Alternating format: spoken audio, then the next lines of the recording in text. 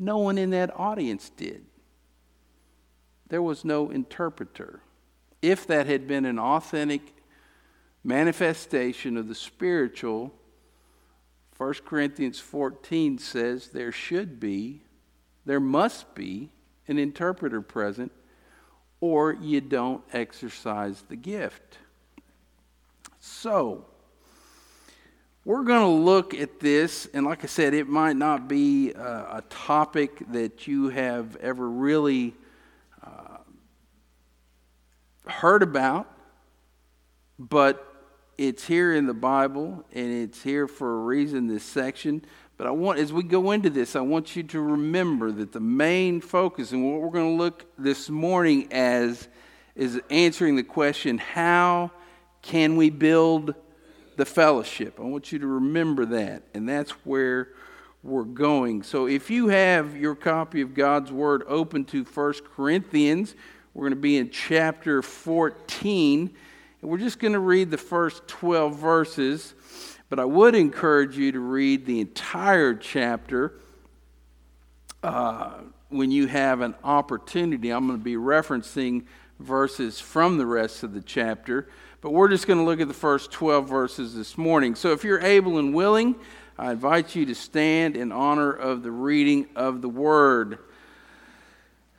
Verse 1, pursue love and earnestly desire the spiritual gifts, especially that you may prophesy. For one who speaks in a tongue speaks not to men, but to God. For no one understands him, but he utters mysteries in the Spirit. On the other hand, the one who prophesies speaks to people for their upbuilding and encouragement and consolation. The one who speaks in a tongue builds up himself, but the one who prophesies builds up the church. Now I want you all to speak in tongues, but even more to prophesy.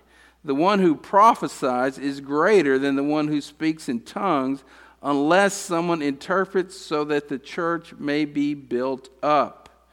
Now, brothers, if I come to you speaking in tongues, how will I benefit you unless I bring you some revelation or knowledge or prophecy or teaching?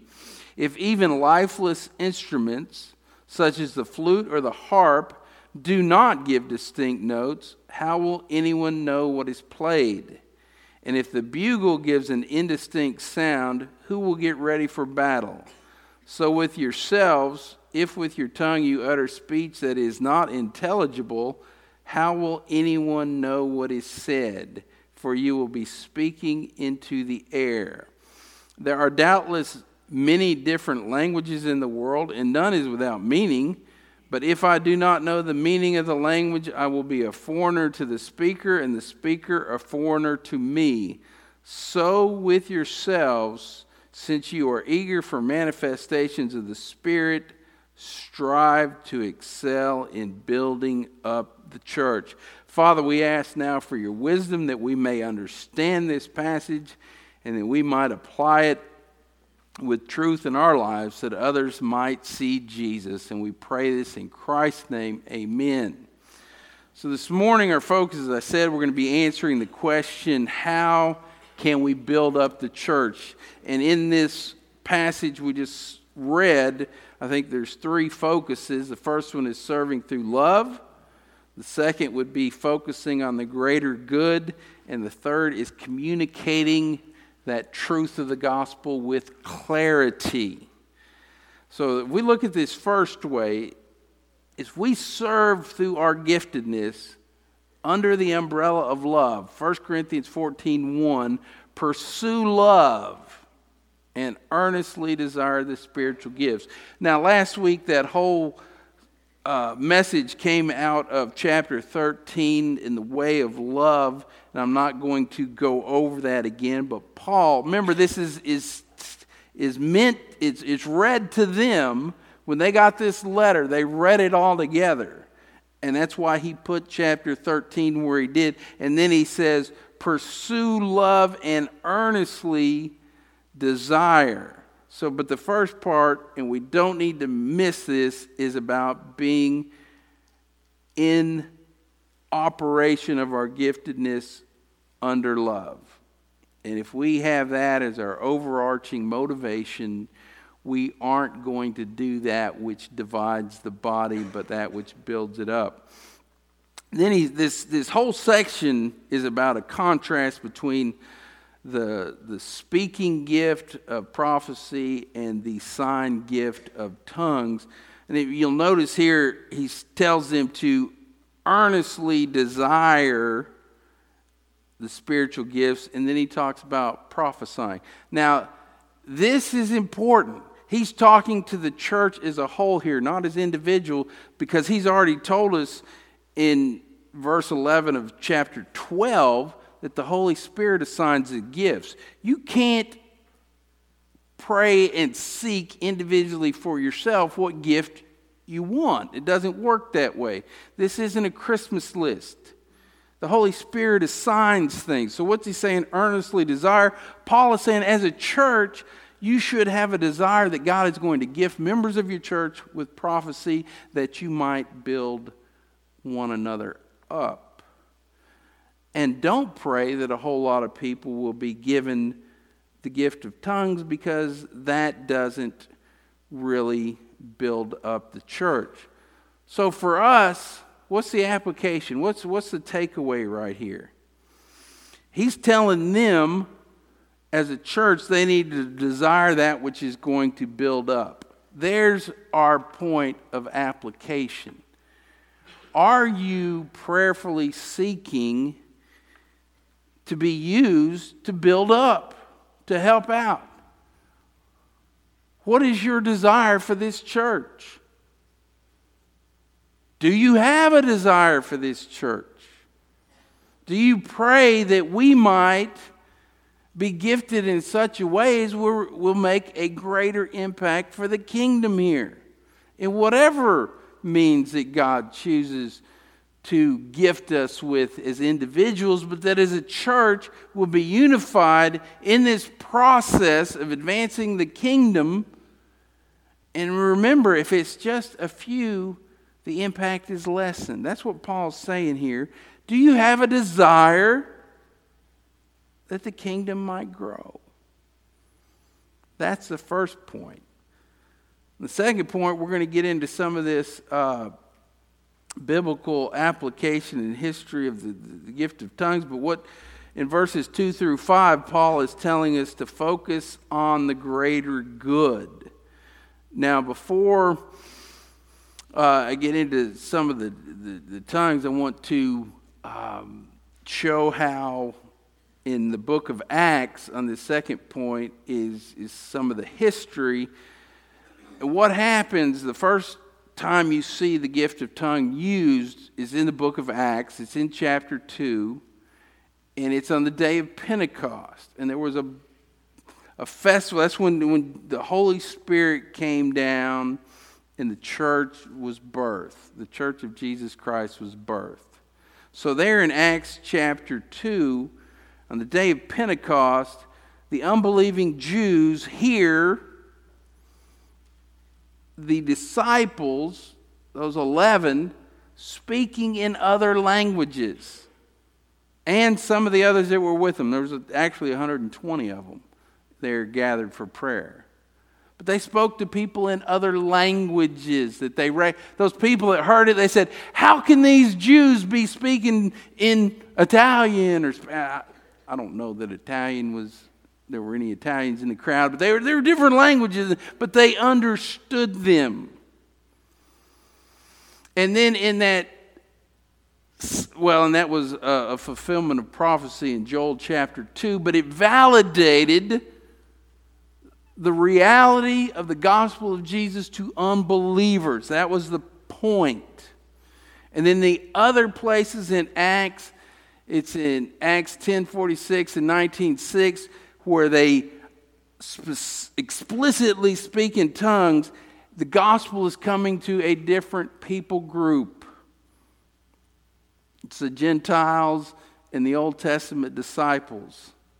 And I think in Acts 8, that's going to the Samaritans.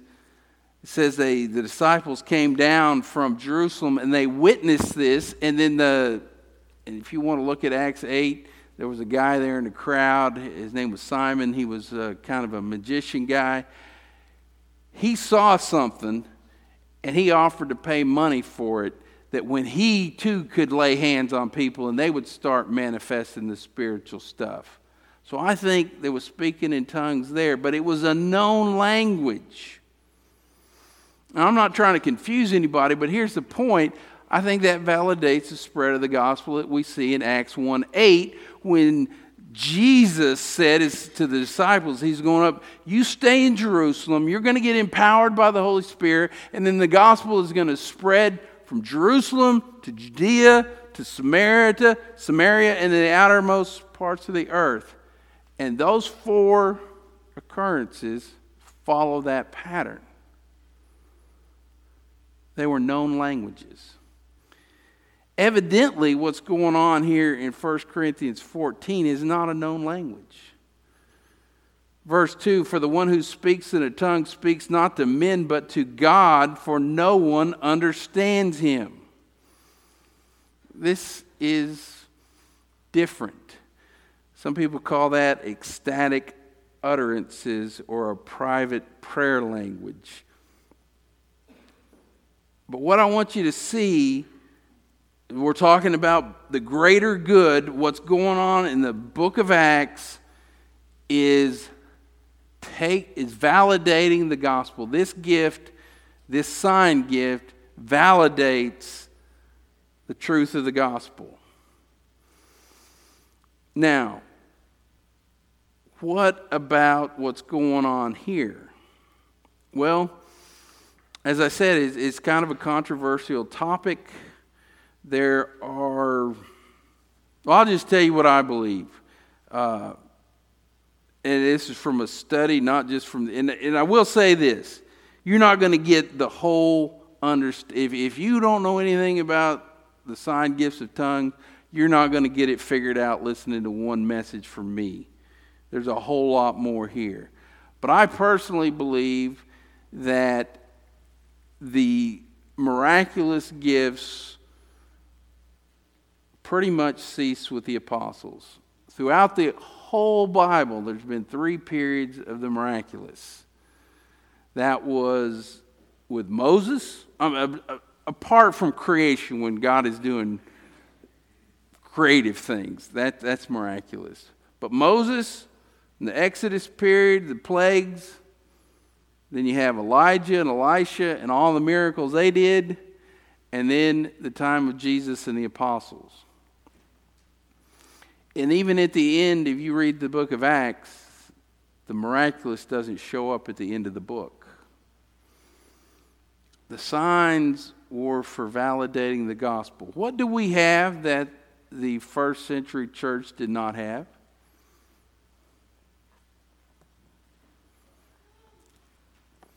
They didn't have this. It was still being written. The canon had not yet been closed, and the canon is a word that refers to the scriptures. We have a closed canon. There is no more direct revelation from God. It's here, between these covers. So if you're listening to somebody that says they're getting a direct word from God because Jesus shows up in their living room while they're having coffee, take it back to the Word. We got teachers out here, popular teachers. Popular. Many of you might even be following some of these people that are talking about how Jesus wants to build snowman with them.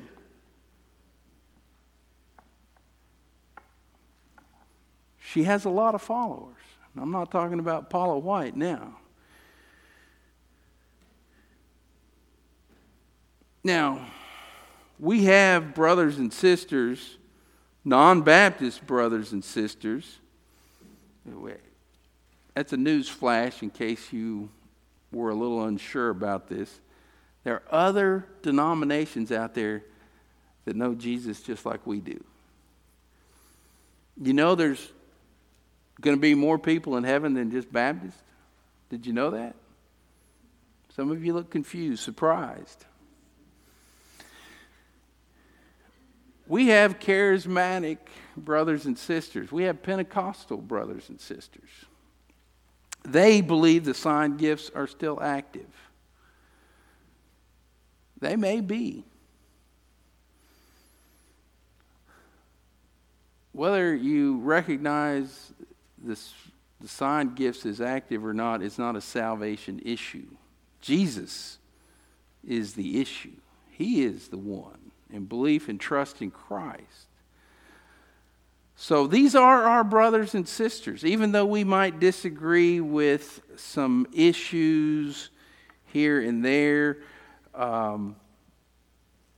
we have... I heard just at the pastor's conference last week about missionaries that are hearing, they're getting approached by Muslims who have had dreams about Jesus, appearing to them in dreams. And then this missionary shows up to teach about this Jesus. And they're getting saved. And if you know anything about Muslims living in a Muslim country, becoming Christians, how do you think that's well received in a Muslim country? No. They actually have funerals for them. Because you are now dead to the family. Because you have apostatized from Allah. It's a serious thing. So can God communicate to a Muslim living in Iran or Iraq through a dream? I'm not going to stand up here and say he can't. God's not in my box. And guess what? He's not in yours either. God's not in any box. He builds the boxes. He's outside the box. So, what does that do with us here about the greater good? Well, the focus here again is, what's the main point? It's building up the body. And in verses 4 and 5 of 1 Corinthians 14, Paul says the one who does the tongue thing builds up himself, but if you're prophesying, if you're giving a word, if you're proclaiming the word like this word right now, it's not about, prophecy is not necessarily about predicting what's going to happen in 2020, who's going to win the next election. No, who knows? I don't know. Most of them got it wrong in 2016. They'll probably get it wrong for 2020. But prophecy, the gift of prophecy, is about proclamation. And this gift of tongues, as you just saw in that video, if that was genuine, it was an abuse of Scripture, because I heard nobody interpret what she was saying. And that's where most of the charismatics and Pentecostals miss it. If it is a genuine gift, they're abusing it because they're not doing it scripturally. You're not supposed to do it in a worship service unless there's an interpreter present. What you just saw was unbiblical. And that's if you watch Creflo Dollar, if you watch, you can just go on and on. Benny Hinn, good night. Benny Hinn in his magic coat, slaying people. Anyway, I need to move on. I did a false teacher thing on Wednesday nights last year, and I went through all this. If you have any questions, just come see me. The point is that we're about building up. Third point, moving on, is communicating the truth with clarity. And that's in verses 6 through 12. And what Paul's saying there, and he uses some instruments for an illustration. He's saying, if you don't have the flute or the harp doing distinct notes, who's going to know what's going on? And he says, if the bugle, if it's not doing a particular charge sound, who's going to get ready for battle. Just playing the bugle. I mean, I can make noise on a bugle. I could sit down at that piano and I could make noise. What Tamara does and Kim does is they actually can play it where you can understand it. So what he's saying is it's about communicating with clarity. And this is not just about a different language. A couple of months ago, I get a call from Capital One. Our church credit card was Capital One. And there was some issue with Pastor James's card, some purchase he had made. It didn't even have anything to do with my card. But some guy, and I know this is stereotypical, I can't remember his name. He was an Indian guy. I call him Bob the Indian. And Bob, he calls me. I'm in the middle of my conference down in Clemens, so at lunch I go out and talk to him. And he's talking to me, and we're using English. And he's asking me about charges. And I'm saying, I don't understand what you're saying. I said, I still don't understand the words you're using. Can you spell that? And he says something else. You know what the end of the thing happened? My card got deactivated. It didn't even start with my card. Okay, me and Bob the Indian, we were not communicating. He was saying stuff, and he was using English, but there was absolutely no comprehension.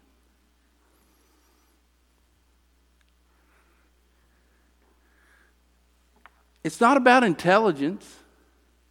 You can have a Russian PhD speaking to a German PhD in their respective languages, and if either one doesn't understand the other language, there's no communication. Whatever we do, we need to be able to communicate the truth of the gospel. So I hope I am communicating with you with clarity right now. What makes Paula White and others false teachers is not that she speaks in tongues. That's not the issue. You can exercise according to Paul. He says that in verse 39 of chapter 14, he says, do not forbid speaking in tongues. So I'm not going to say that's totally out of biblical lines. I believe that gift is no longer necessary, especially when we have the scriptures readily available in our languages here. Maybe in some foreign settings, possibly. I know that our International Mission Board has dealt with this issue of prayer languages, and we've gone back and forth on it.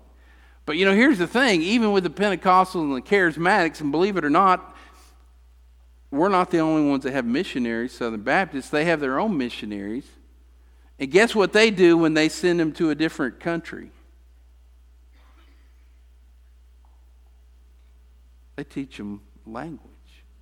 Now, if you got the gift of tongues, why are you training them in languages? There's a reason for that. For communication. So you can hear. What the whole point of the gifts is that people might know Jesus. And they might not think, what? It's about clarity. Now, as we end this, verse 20 says this in chapter 14, if I get through the right chapter. Brothers, do not be children in your thinking. Be infants in evil, but in your thinking be mature. This is not the most evangelical message. It's not the come to Jesus message. But I believe it's a timely message because we have people that you're going to come in contact with when you start talking to them about Jesus, and some of them are being influenced by these other factors, and when they bring up this issue, you need to be aware of it, and you need to be able to focus on the biblical thing. It's not about getting down to whether or not you can say this is a legitimate gift for right now or not.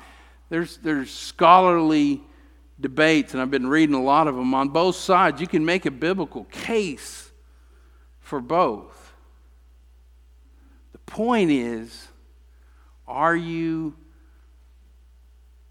building up the church by serving through love? Are you focused on the greater good or your own? Because when you're using this tongue thing, where's the focus at?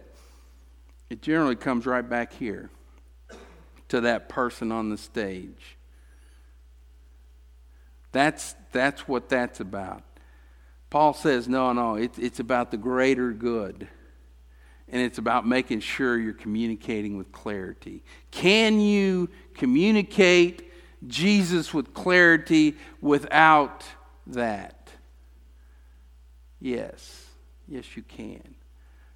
Now the question comes then, are we? You can go get lost in this discussion all you want. Are you using what God has given you to make Jesus known in your area of influence? That's really what it comes down to. Are you being obedient? Are you using what you have? As Mark and the musicians come, we're going to have a time of response. Like I said, this is not a gospel come to Jesus message, but that invitation is open. The Holy Spirit can convict any way He wants to. But this message is mainly for the church. Are we being obedient? Are we building up the church? Jesus Himself said, in a different context, but in Matthew 6, He said, seek first the kingdom of God. And all the other things added to you or in context or something different. But He said, seek first the kingdom. Are you seeking the kingdom? Father, I ask that You would just use this message to challenge us in our thinking. God, maybe some of the people we've been following, being influenced by, maybe we need to search and see if it agrees with Your word, and if it doesn't, Lord, then we would not need to allow that person to influence our lives anymore. But God, more importantly, are we using what You've given us to serve here in the church and to make Jesus known outside? Father, I just pray that You'd use this time to make us more obedient, that others might join us. God, we just sang that song before this message, at the table. And that invitation to the table, we sang to ourselves about how we're invited to the table, and that is true, and there's nothing wrong with that. But God, we don't need to let it stop here. But we would need to take that invitation out into a world and let them know that they too are invited to Your table. Oh, Father, help us to be obedient. We ask and pray it in Christ's name. Amen.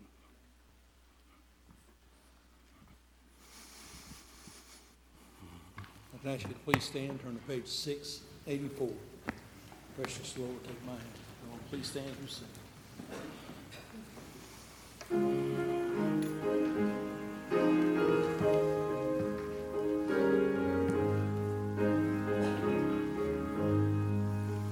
Precious Lord, take my hand, lead me on, let me stand. I'm tired, I'm weak, I'm worn.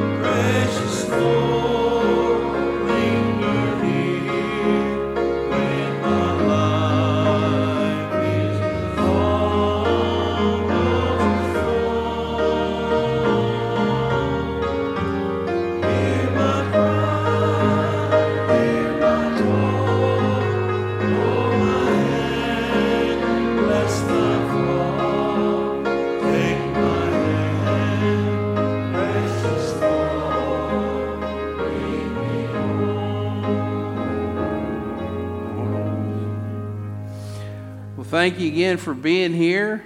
Once you come back tonight, 6 o'clock, I'll be here, but Pastor James has got the service. I asked him, 6 weeks ago about having this service, so he'll be leading it tonight, and we'll hear from our praise team as well. So you come back and be blessed tonight, and that's at 6 o'clock. I'm going to ask Brother James Mundy if he would dismiss us in prayer.